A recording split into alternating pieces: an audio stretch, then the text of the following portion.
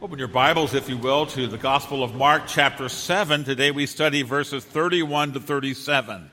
I thought about going further. We printed it in the bulletin, but we're stopping at the end of the chapter. Mark 7, 31 to 37. Listen now to God's holy, inerrant, and life-giving word, beginning at verse 31. Then he, that is Jesus, returned from the region of Tyre and went through Sidon to the Sea of Galilee in the region of the Decapolis.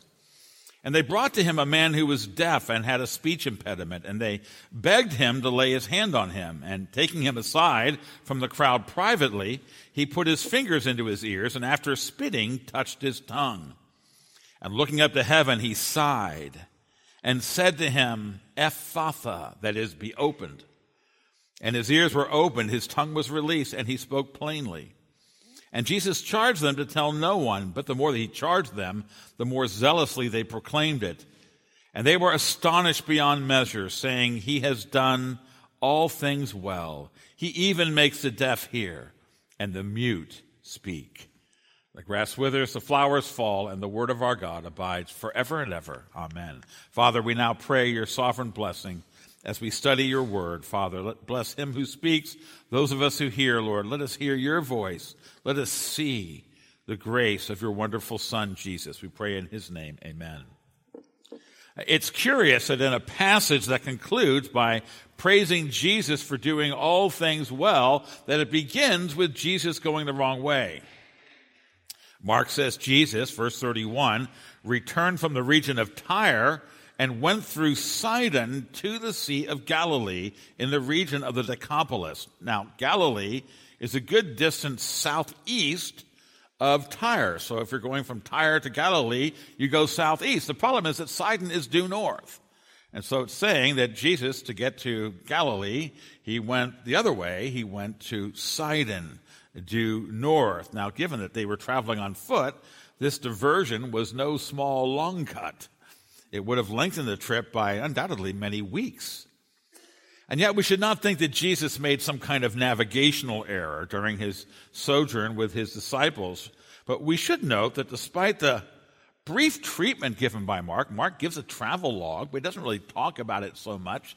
It's very clear that this period of Jesus' ministry, we've been seeing him departing from the areas where Jewish people lived, and he's going into the Gentile areas, that this is a considerable ministry event during his time. Scholars, I think, estimate, correctly, at least plausibly, that this trip, which goes north into Tyre, goes around Sidon. Actually, it's not done yet. He comes back to Galilee. He's going to go back up to Caesarea Philippi. That it was as long as 8 months in his ministry. Now, why did he do that? Well, he did it to focus on the discipling of his disciples. Recently, we've had great controversy. As usual, most recently, the scribes and Pharisees were assailing and accusing Jesus because his disciples weren't following the ritual cleansing prescriptions, and Jesus rebuked their mechanical view of holiness, and he gave great teaching on that. But there's more controversy, there's more hostility. We already know that they're conspiring for his murder, and so he pulls away. Not only to get away from that, but in order, again, to nurture the faith of his disciples. Undoubtedly, Jesus anticipates the storm that's brewing. When he gets back, when this is all over, things pick up. The pace picks up, and we're headed to the cross when this season in his ministry is over. And he wants to prepare the disciples. He wanted communion with the 12 men he had summoned to follow him. And he wanted to strengthen them towards faith. In fact, the value of this personal ministry is seen at the end of chapter 8, where Peter finally gives the great confession, you are the Christ, the Son of God. That is the benefit. He is leading them to saving faith. I think it's likely that few Christians today find themselves able, or at least think that way, think that we're able to take an extended break from our routines for a time of focused communion with Christ, maybe through concentrated Bible study or prayer, that kind of thing. But Jesus' example with the 12 suggests that if we did, we would find the investment to be worthwhile. And we learn from Jesus' sojourn outside of Judea that he wants to spend time with us. Do we have time to spend with him? Do we make time to draw closer to him? That's what our Lord wants. The travelogue suggests that Christians should consider breaking away from the tyranny of our schedules and our careers when there are opportunities to invest in our spiritual growth. Well, they arrive back in Galilee, and again, it seems that this period is not ended, because when he returns to Galilee, we're told he goes through the region of the Decapolis. Now, that's the Gentile region of Galilee. On the other side of the lake, the Decapolis, the 10 cities, they were a loose league of cities on the eastern side of the Sea of Galilee, that was Gentile regions. And yet even there, being back in Galilee and being close to where he'd performed so many miracles means that the ministry resumed. People started coming to him. And one of them was brought, verse 32, was a man who was deaf and had a speech impediment. And so the man's friends brought him to Jesus and begged Jesus to lay his hand on him. Verse 32. They trusted, given his track record, that that would be sufficient to heal this man who was deaf and had a speech impediment. Now, as Mark has been recounting the various miracles of Jesus, all the Gospels do this. We've already noted that these are not random acts of kindness. There's a theology being presented here. There's a picture. These are vignettes. They're pictures of the great redemptive work for which God's Son came into the world. We've seen, for instance, the casting out of demons. That's happened a lot. What does that show us? It shows us that Christ came to deliver us from the dominion of Satan and of evil and sin. He breaks the power of reigning sin. He sets the prisoner free. He conquers Satan's reign. We saw in chapter 1 a leper. Remember the leper? It's such a dramatic passage, and Jesus put his hand on the man, and the leprosy went away. That was a picture of the corrupting effects of sin, our fallen nature and the inward corruption that makes our lives miserable and ruins us. And Jesus has the grace to change who we are, to change us on the inside. That's a picture of his redemption. In chapter 2, a paralytic. Remember, the paralytic was let down through the roof. And Jesus says, rise, take up your mat and walk. It wasn't just an act of mercy for that person, but it shows how Christ, by the ministry of the Holy Spirit, he overcomes the spiritual inability that accompanies our total depravity. That's what's being shown there. In all of these ways, he's showing how the ways that his saving ministry overthrows the reign of sin, enabling us to believe, follow, and be saved. Now, along these lines, the deaf man brings another facet of this picture. Here, he represents how fallen mankind has become unable to hear God. Fallen mankind does not hear the voice of God. Donald Grey Barnhouse writes, this man with his handicaps is a picture of the human race. In Adam, all sinned and became deaf to the calls of God. Now, that is true. Men and women, sinners though we are not in fact abandoned by God all through history. God has been calling man to repent and believe, to come back. God's been proclaiming mercy. His prophets, you think of all through the Old Testament, you have the prophets. What are they doing? They're speaking for God.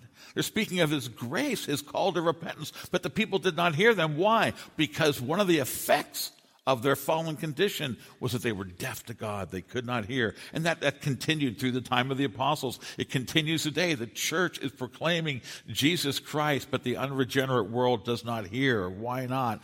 Because sin has made them deaf. You know, it's typical when a Christian is saved, I think particularly adult converts. They'll often say, I never heard the gospel before. Well, they may not have heard it, but it was probably preached to them. It likely was friends had been witnessing. In fact, in most of our cases, when we finally come to faith, there's a whole series of people who've been praying for us and witnessing to us. We say, I never heard it before. Yes, but it was being preached. I heard of someone recently told me the story of their own conversion. They were driving a long distance and they were in the middle of nowhere. They were falling asleep and they turned the radio on to stay awake, and the only station they could get was a sermon, a Christian. And so they did. They hit the reset button. Search. Get off that. They turn. See, this deafness is willful. It's culpable. It's our fallen nature that will not hear and therefore cannot hear. And so they kept it, but they hit search and then they would cycle all the way around and go back to the sermon. They didn't want to crash, so they listened to the sermon and they believed and they were converted to Jesus Christ. I never heard it before. That's because sin, the fall, leads to deafness. Barnhouse gives the illustration of a radio set that's been damaged, and God is transmitting, if you follow the illustration. But it's the radio that is the problem. It does not have the capacity to hear those frequencies. So it is for man. I think of the illustration of William Wilberforce, that important abolitionist political leader in England in the early 1800s, great evangelical, a disciple of John Newton. And his best friend was William Pitt the Younger. William Pitt the Younger is a remarkable figure. He was Prime Minister of England in his 20s, and he was a great political leader, and he was also an atheist, and he was very opposed to the gospel. And Wilberforce is witnessing him, praying for him, always trying to get him to go to church. And one Sunday, probably to get him off his back, William Pitt the Younger said, "I'll go to church with you." So Wilberforce, you know how it is, he's praying for him. And they go to church, and it's a guest preacher, and he's a great preacher. I mean, his name's William Cecil. And Wilberforce was thrilled, and the sermon was just tremendous. And afterwards, they're walking out, and Wilberforce says to him, "What'd you think of the sermon?" And William Pitt the Younger said, "I couldn't understand a word of what that man was saying." See, this is the problem, and there is no remedy for it except for the grace of God in Jesus Christ. See, we're reminded here again that salvation is by sovereign grace alone. How could it be otherwise? When the effects of the fall are that we cannot hear. I think of 1 Corinthians 2:14, where Paul says the man without the Spirit not only doesn't get it, doesn't understand, but he is not able to.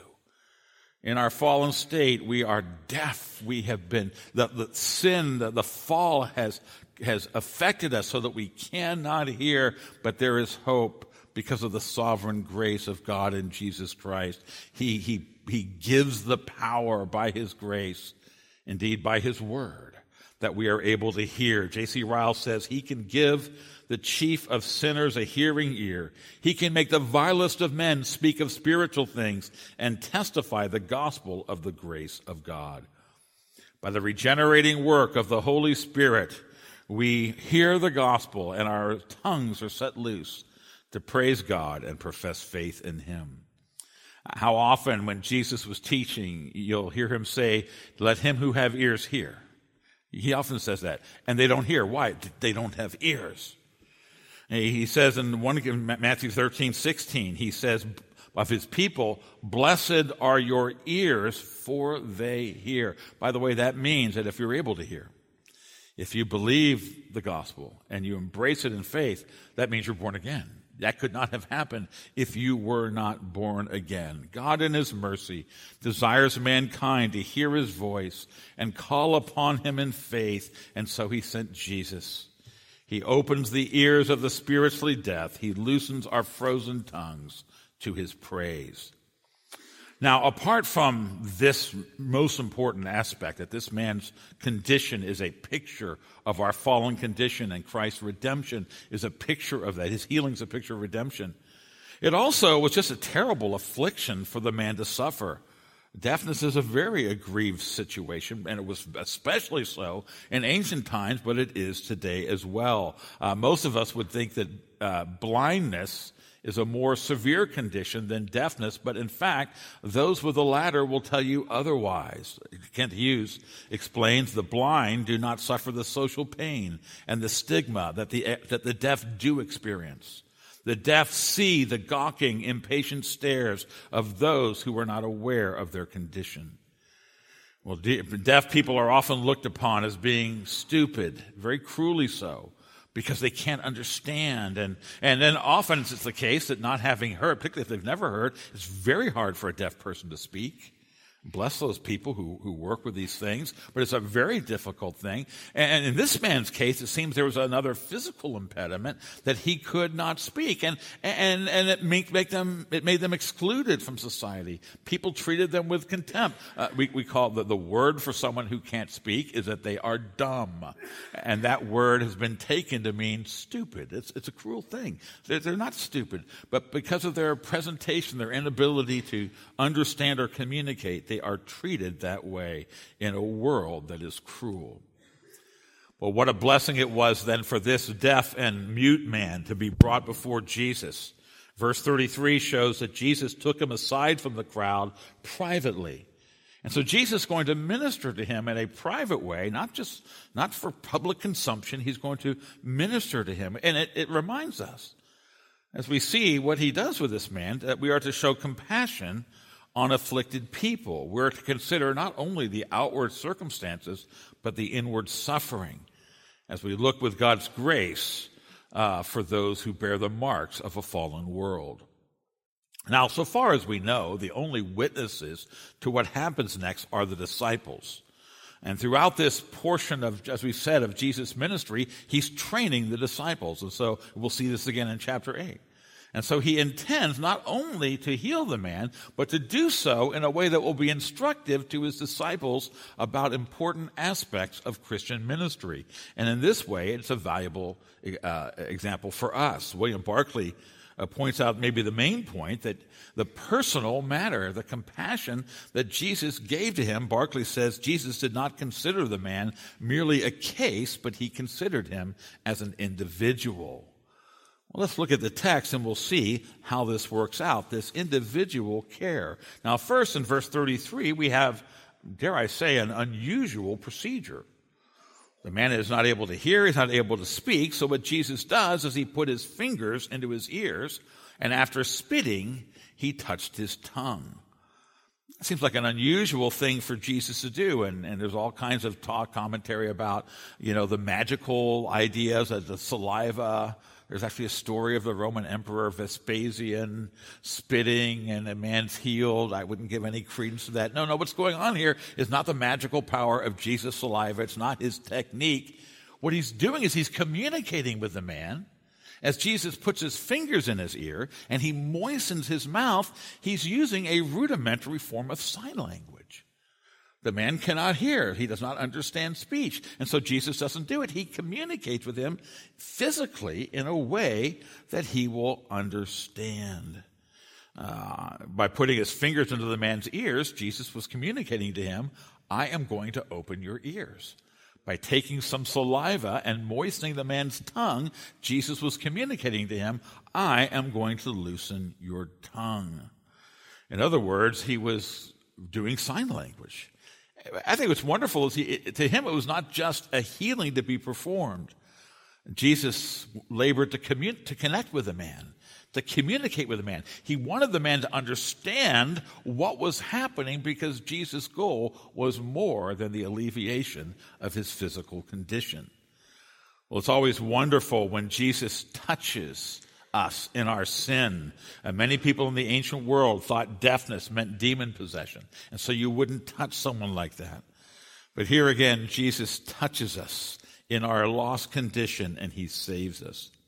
Well, he first reveals in this way what he is going to do, but go to verse 34, he also tells the man the source of what he's going to do. We're told that Jesus looked up to heaven. He looked up to heaven. And he's letting the man know, I'm going to open your ears. I'm going to loosen your tongue.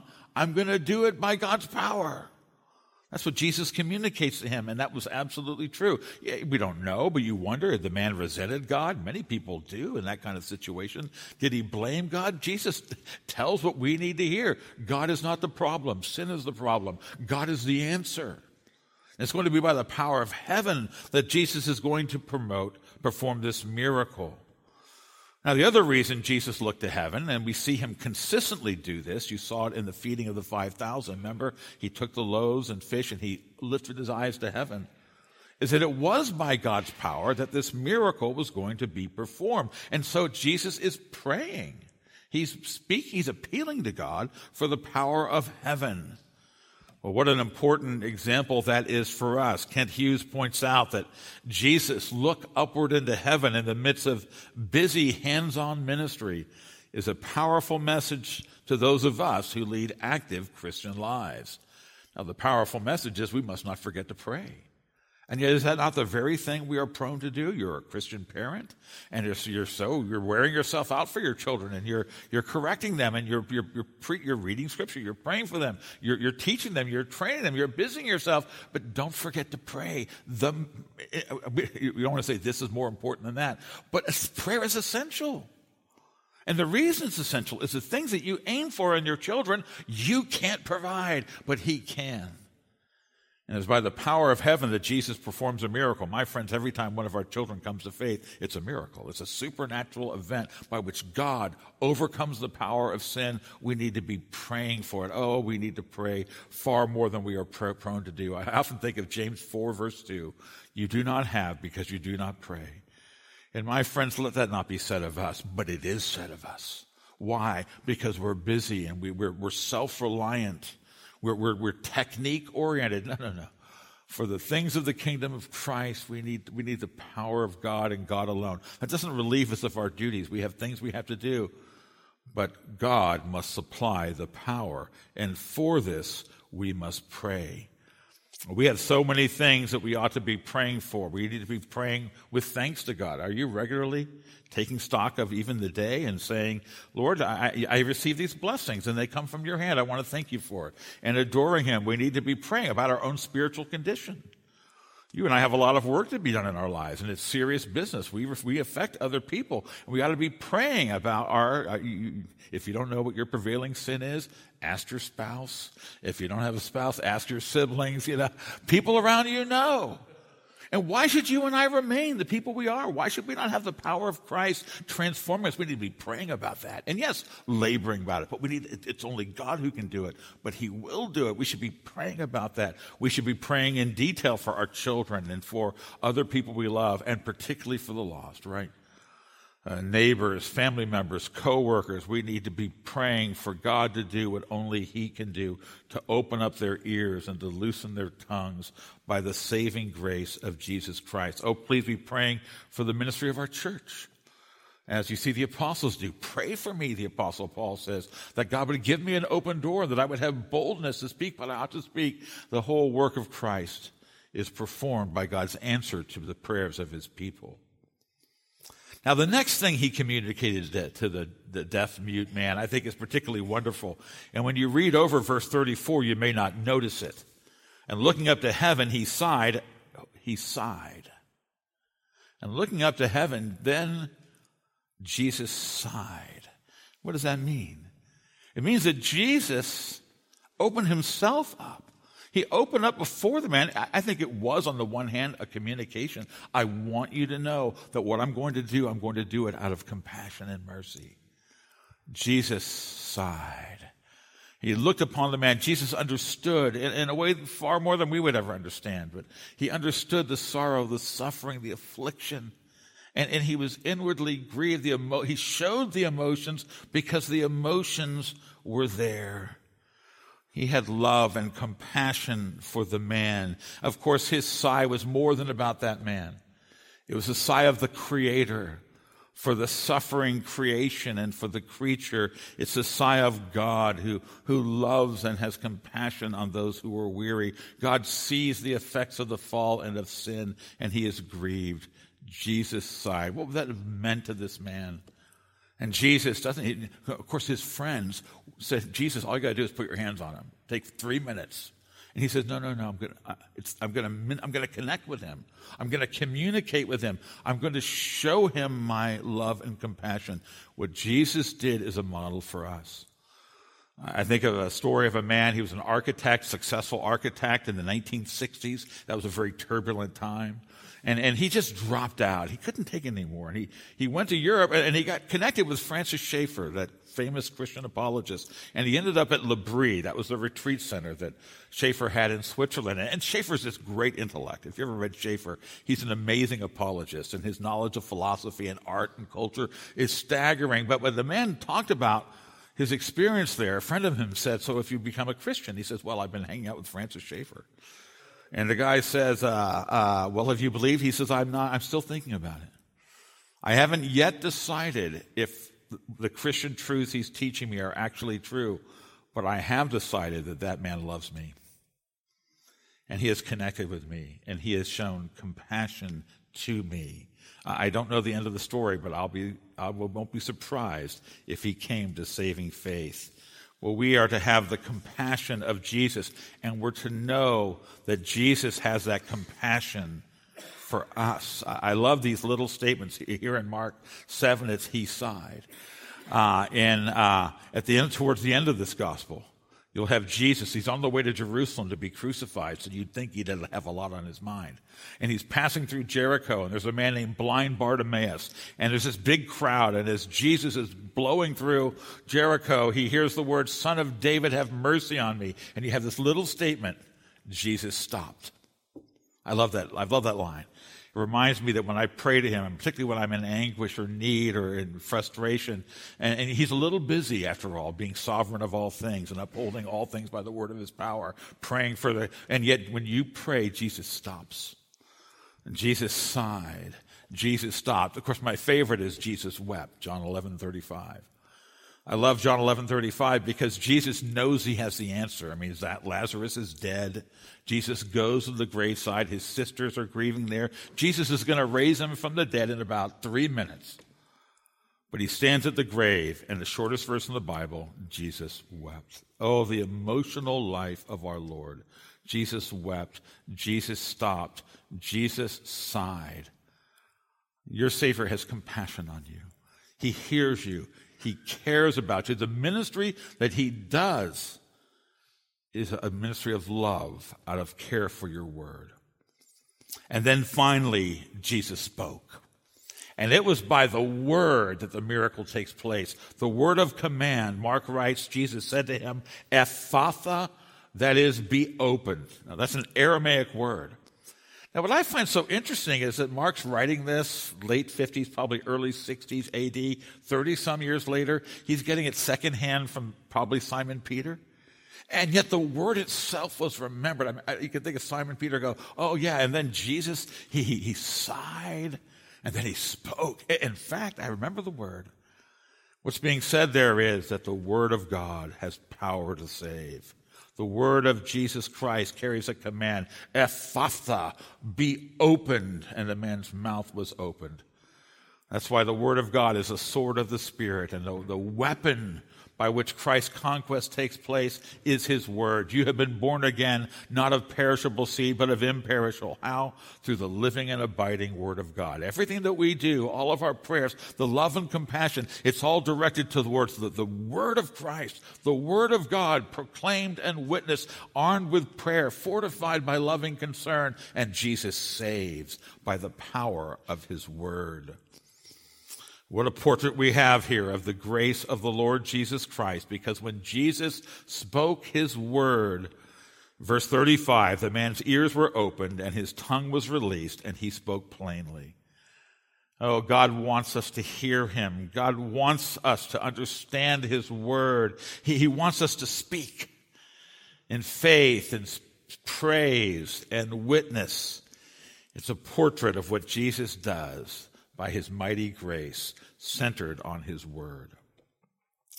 Now, as we consider the remarkable healing of this deaf and mute man, we to realize that there's an analogy going on, because what's happening with this deaf and mute man who's delivered is a picture of what's happening spiritually with the disciples. Now, I've emphasized that this is a long sojourn, maybe 8 months out of Jesus' ministry. 8 months out of 3 years is a big commitment. And during that time, Jesus is trying to get the disciples to understand, and they're not hearing him. They don't get it. They're not speaking. Their ears and their mouths are not yet set free from unbelief and sin. Even in chapter 8, where Jesus, as a preview, he's going to feed another large group of people, this time 4,000 people. And at the end of doing the exact same thing he did a couple of chapters earlier, at the end the disciples are going, how did he do that?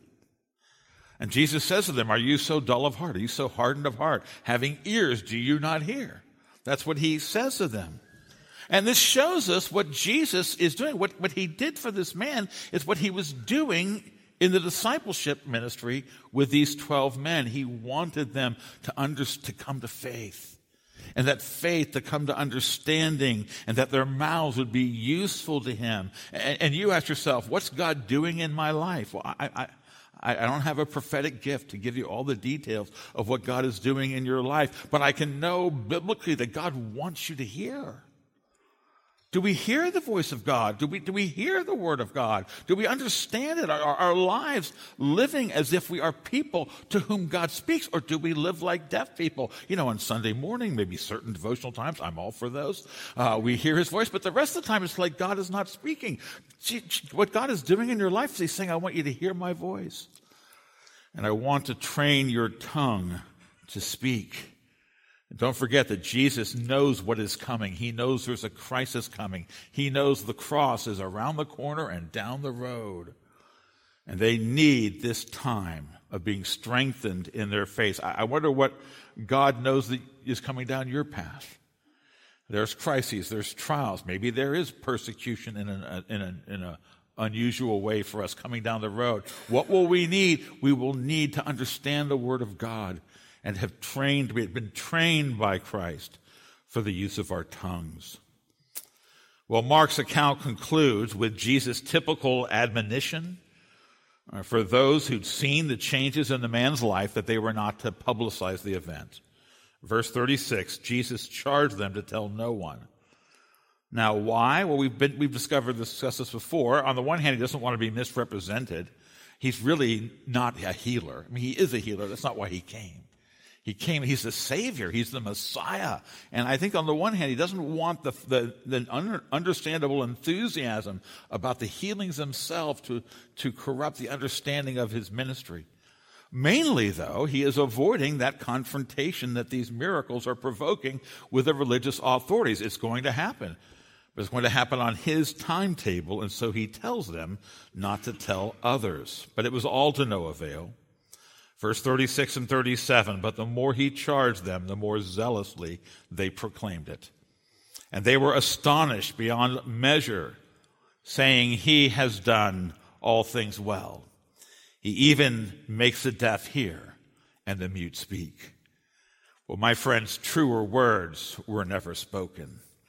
And he has done all things well. We think of what Jesus did on this occasion. What an amazing thing he did. This doesn't happen. He did it. The way he did it, he did it so well. The effects of it, he has done this healing very well. He did what no one else could do, and the people were astonished, and they spread the news. Now, as Mark writes this acclamation, there's little doubt, though, that he wants us to connect this miracle, this well-done thing, with the greater well-done thing Jesus has done in his redemptive ministry. And Mark does so by dropping a clue in the text. And he does so by using the Greek word magillalos to refer to the man with a speech impediment. You go, what's the big deal about magillalos? It's an unusual word that is found nowhere else in the New Testament, nowhere else in the Old Testament, except the Greek translation of Isaiah 35, verse 6. Remember, the apostles they had a translated Old Testament they used. It was the Greek version. And in the Greek of Isaiah 35, verse 6, we are told that a Savior is going to come. And he's going to allow the magillalos, the deaf, the mute man, he's going to enable him to speak. Now, if you ask the evangelist Mark, what's your favorite book of the Bible? You would think he would say, well, Mark. But he doesn't. He wouldn't say that. He would say, my favorite book of the Bible is Isaiah. In a wonderful way, his whole theological grid is shaped by the prophecies of Isaiah. And a lot of his burden is to show us that Jesus is the one that the prophet Isaiah was speaking about. He has fulfilled in an incredible way all those things that Isaiah said he would do. And this is who he is. And to do that in this case, he uses this word that appears only in Isaiah 35, verse 6. Now, Isaiah 34 is a prophecy of wrath and doom. The covenant people have betrayed God. They violated his law. They've broken covenant. And the land is going to suffer. Now, we studied Jeremiah. We've seen how that happened. And he says it's going to be a haunt of jackals and hyenas. It's a detailed prophecy of judgment. But then he foretells that after that, at the eschatological future, the great day when the promises are fulfilled, he tells us of a Savior who will come. Isaiah 35:1. Then the wilderness and the dry land shall be glad. Verse 35, verse 4. He will come and he will save you. And how will we know that he is come? Isaiah 35, verse 6. Then the eyes of the blind shall be opened, and the ears of the deaf shall be unstopped. Then the lame man shall leap like a deer, and the tongue of the mute, the magilalas, the tongue of the mute shall sing for joy. And Mark is saying, don't fail to notice. But by the way, Isaiah says this will happen in the land of Lebanon. The land of Lebanon is the very territory of Tyre and Sidon that Jesus and his disciples had just sojourned through. And so Mark stands back from the text. He goes, oh, Jesus, you did this so well. You take your disciples. You didn't go the wrong way when you ended up to Sidon. We were going through the lands where sin had scourged the earth. This land, a lot of it was desert. And it was pagan, and it's ungodly, and you took your disciples, and then what do? You reveal yourself as the promised Savior. You have made the mute to speak. You are the one. My friends, what an understatement it is to say he has done everything well. We think of Jesus' saving work. What a marvelous thing. Along with being personally invested in it, we ought to stand back and say, oh, well done, Lord Jesus. His virgin birth and incarnation, his perfect life of humble obedience all those years. We need to appreciate the glory of his person and work. And his teaching and his healing, his dealing with the disciples, his handling of the opponents. It's amazing he has done it so well. But then you and I have a great need. Can anyone deal with this? We are guilty sinners before God. That judgment that Isaiah was speaking about is one that we deserve. It's a curse upon sinners, and we are sinners, and there is no remedy that we can have. We must have a Savior. We must have a Lamb of God. We must have a sacrifice made that would cover and forgive all of our sins, and Jesus Christ appears. And he goes from here, and this road that led from Sidon to Decapolis is not yet done. It is headed to Calvary. And when we see him dying on the cross, him, the spotless lamb, him, the only person who didn't deserve to be punished, he was utterly sinless. And he offers himself so that you and I might be forgiven through his blood. We stand back and say, not only are we grateful personally, but you have done it so well. And it does not end there, for he conquers death. He rises from the grave. He ascends to the right hand of the Father. You do know that Jesus is not on vacation right now. What he's doing is he's doing everything well. He is interceding for the church. He's sending the Holy Spirit. As we pray, he's answering. Biblically, it's literally true that Jesus is praying for me. As I preach this sermon, he's praying for you. He's interceding for us. And when history is over, we will look back and say, he did it so well. And there's a final day coming. He will return in glory. There's a final day of judgment. And when you and I stand in eternity and we look back on the entirety of our lives, all of history, we will echo the words of these astonished people. He has done everything well. And when he caused the deaf to hear and the dumb to speak, he was merely showing who he is so that we would believe. Do you believe in Jesus? He's the only one. He has fulfilled the prophecies. He has declared himself. He arises out of a scourged Lebanon, and he causes the deaf to hear, the mute to speak. He's declaring himself the promised Messiah. He's calling on you to believe in him. And then as you walk in faith with Jesus, are you discovering the truth of these words that if we look, even while we're still living, we look on the affairs of our lives and we come to understand, oh, Lord, you did that well. That trial that I went through, boy, that wasn't fun. I wasn't asking for it. But I see what you were doing in my life. That prayer, that need of mine that you withheld, that burden that you gave me, that thorn in my flesh, as Paul will talk about. You were teaching me that your grace is sufficient for me. You did it all well. R.C. Sproul tells of Robert De Niro, the famous actor, in an interview. And he's asked the question, what if you're wrong, De Niro? What if those Christians are right? What if there's a God and you actually stand before him? What are you going to say to him? And De Niro very confidently says, what I'm going to say before God is, you have some explaining to do. Well, my friends, De Niro has it exactly backward. It is not God who has some explaining to do to Robert De Niro. It is Robert De Niro who has some explaining to do to God. And that's true of every sinner. It's true of our whole world. He will have to answer for his sin and unbelief. But it raises the question, what will you and I say when we stand in glory, washed in the blood of Jesus, sinners redeemed by such marvelous grace? What will we say as we look back over our lives? I would make a suggestion that the words of these onlookers would be extraordinarily appropriate. Lord, you have done everything well. You were all those trials that I had, those tears that fell on my cheeks, those sorrows that were so painful at the time. I see now it was your way of saving me. There is no cookie-cutter Christianity. Like you dealt with that man individually and you connected with him and you communicated with him. You've been doing that with me, and this was how you saved me from sin. You gave purpose and meaning to my life, and you've led me into glory.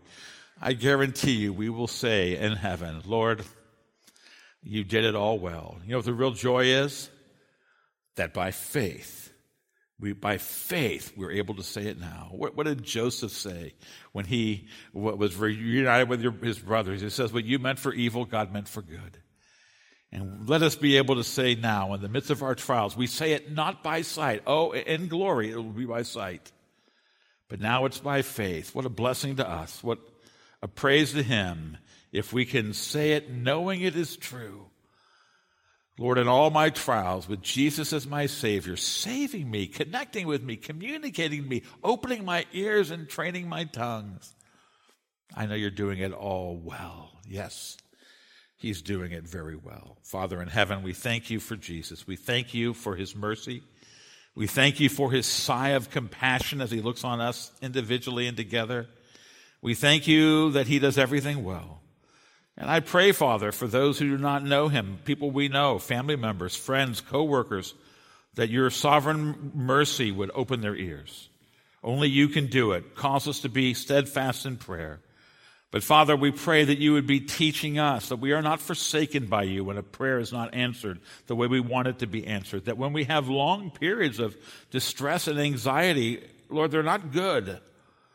But you are working them for good in our life according to your word. Train us even now, Lord, to give you the praise and say, Lord, I rejoice, for I know that you are doing everything so very well. We pray this in Jesus' name. Amen.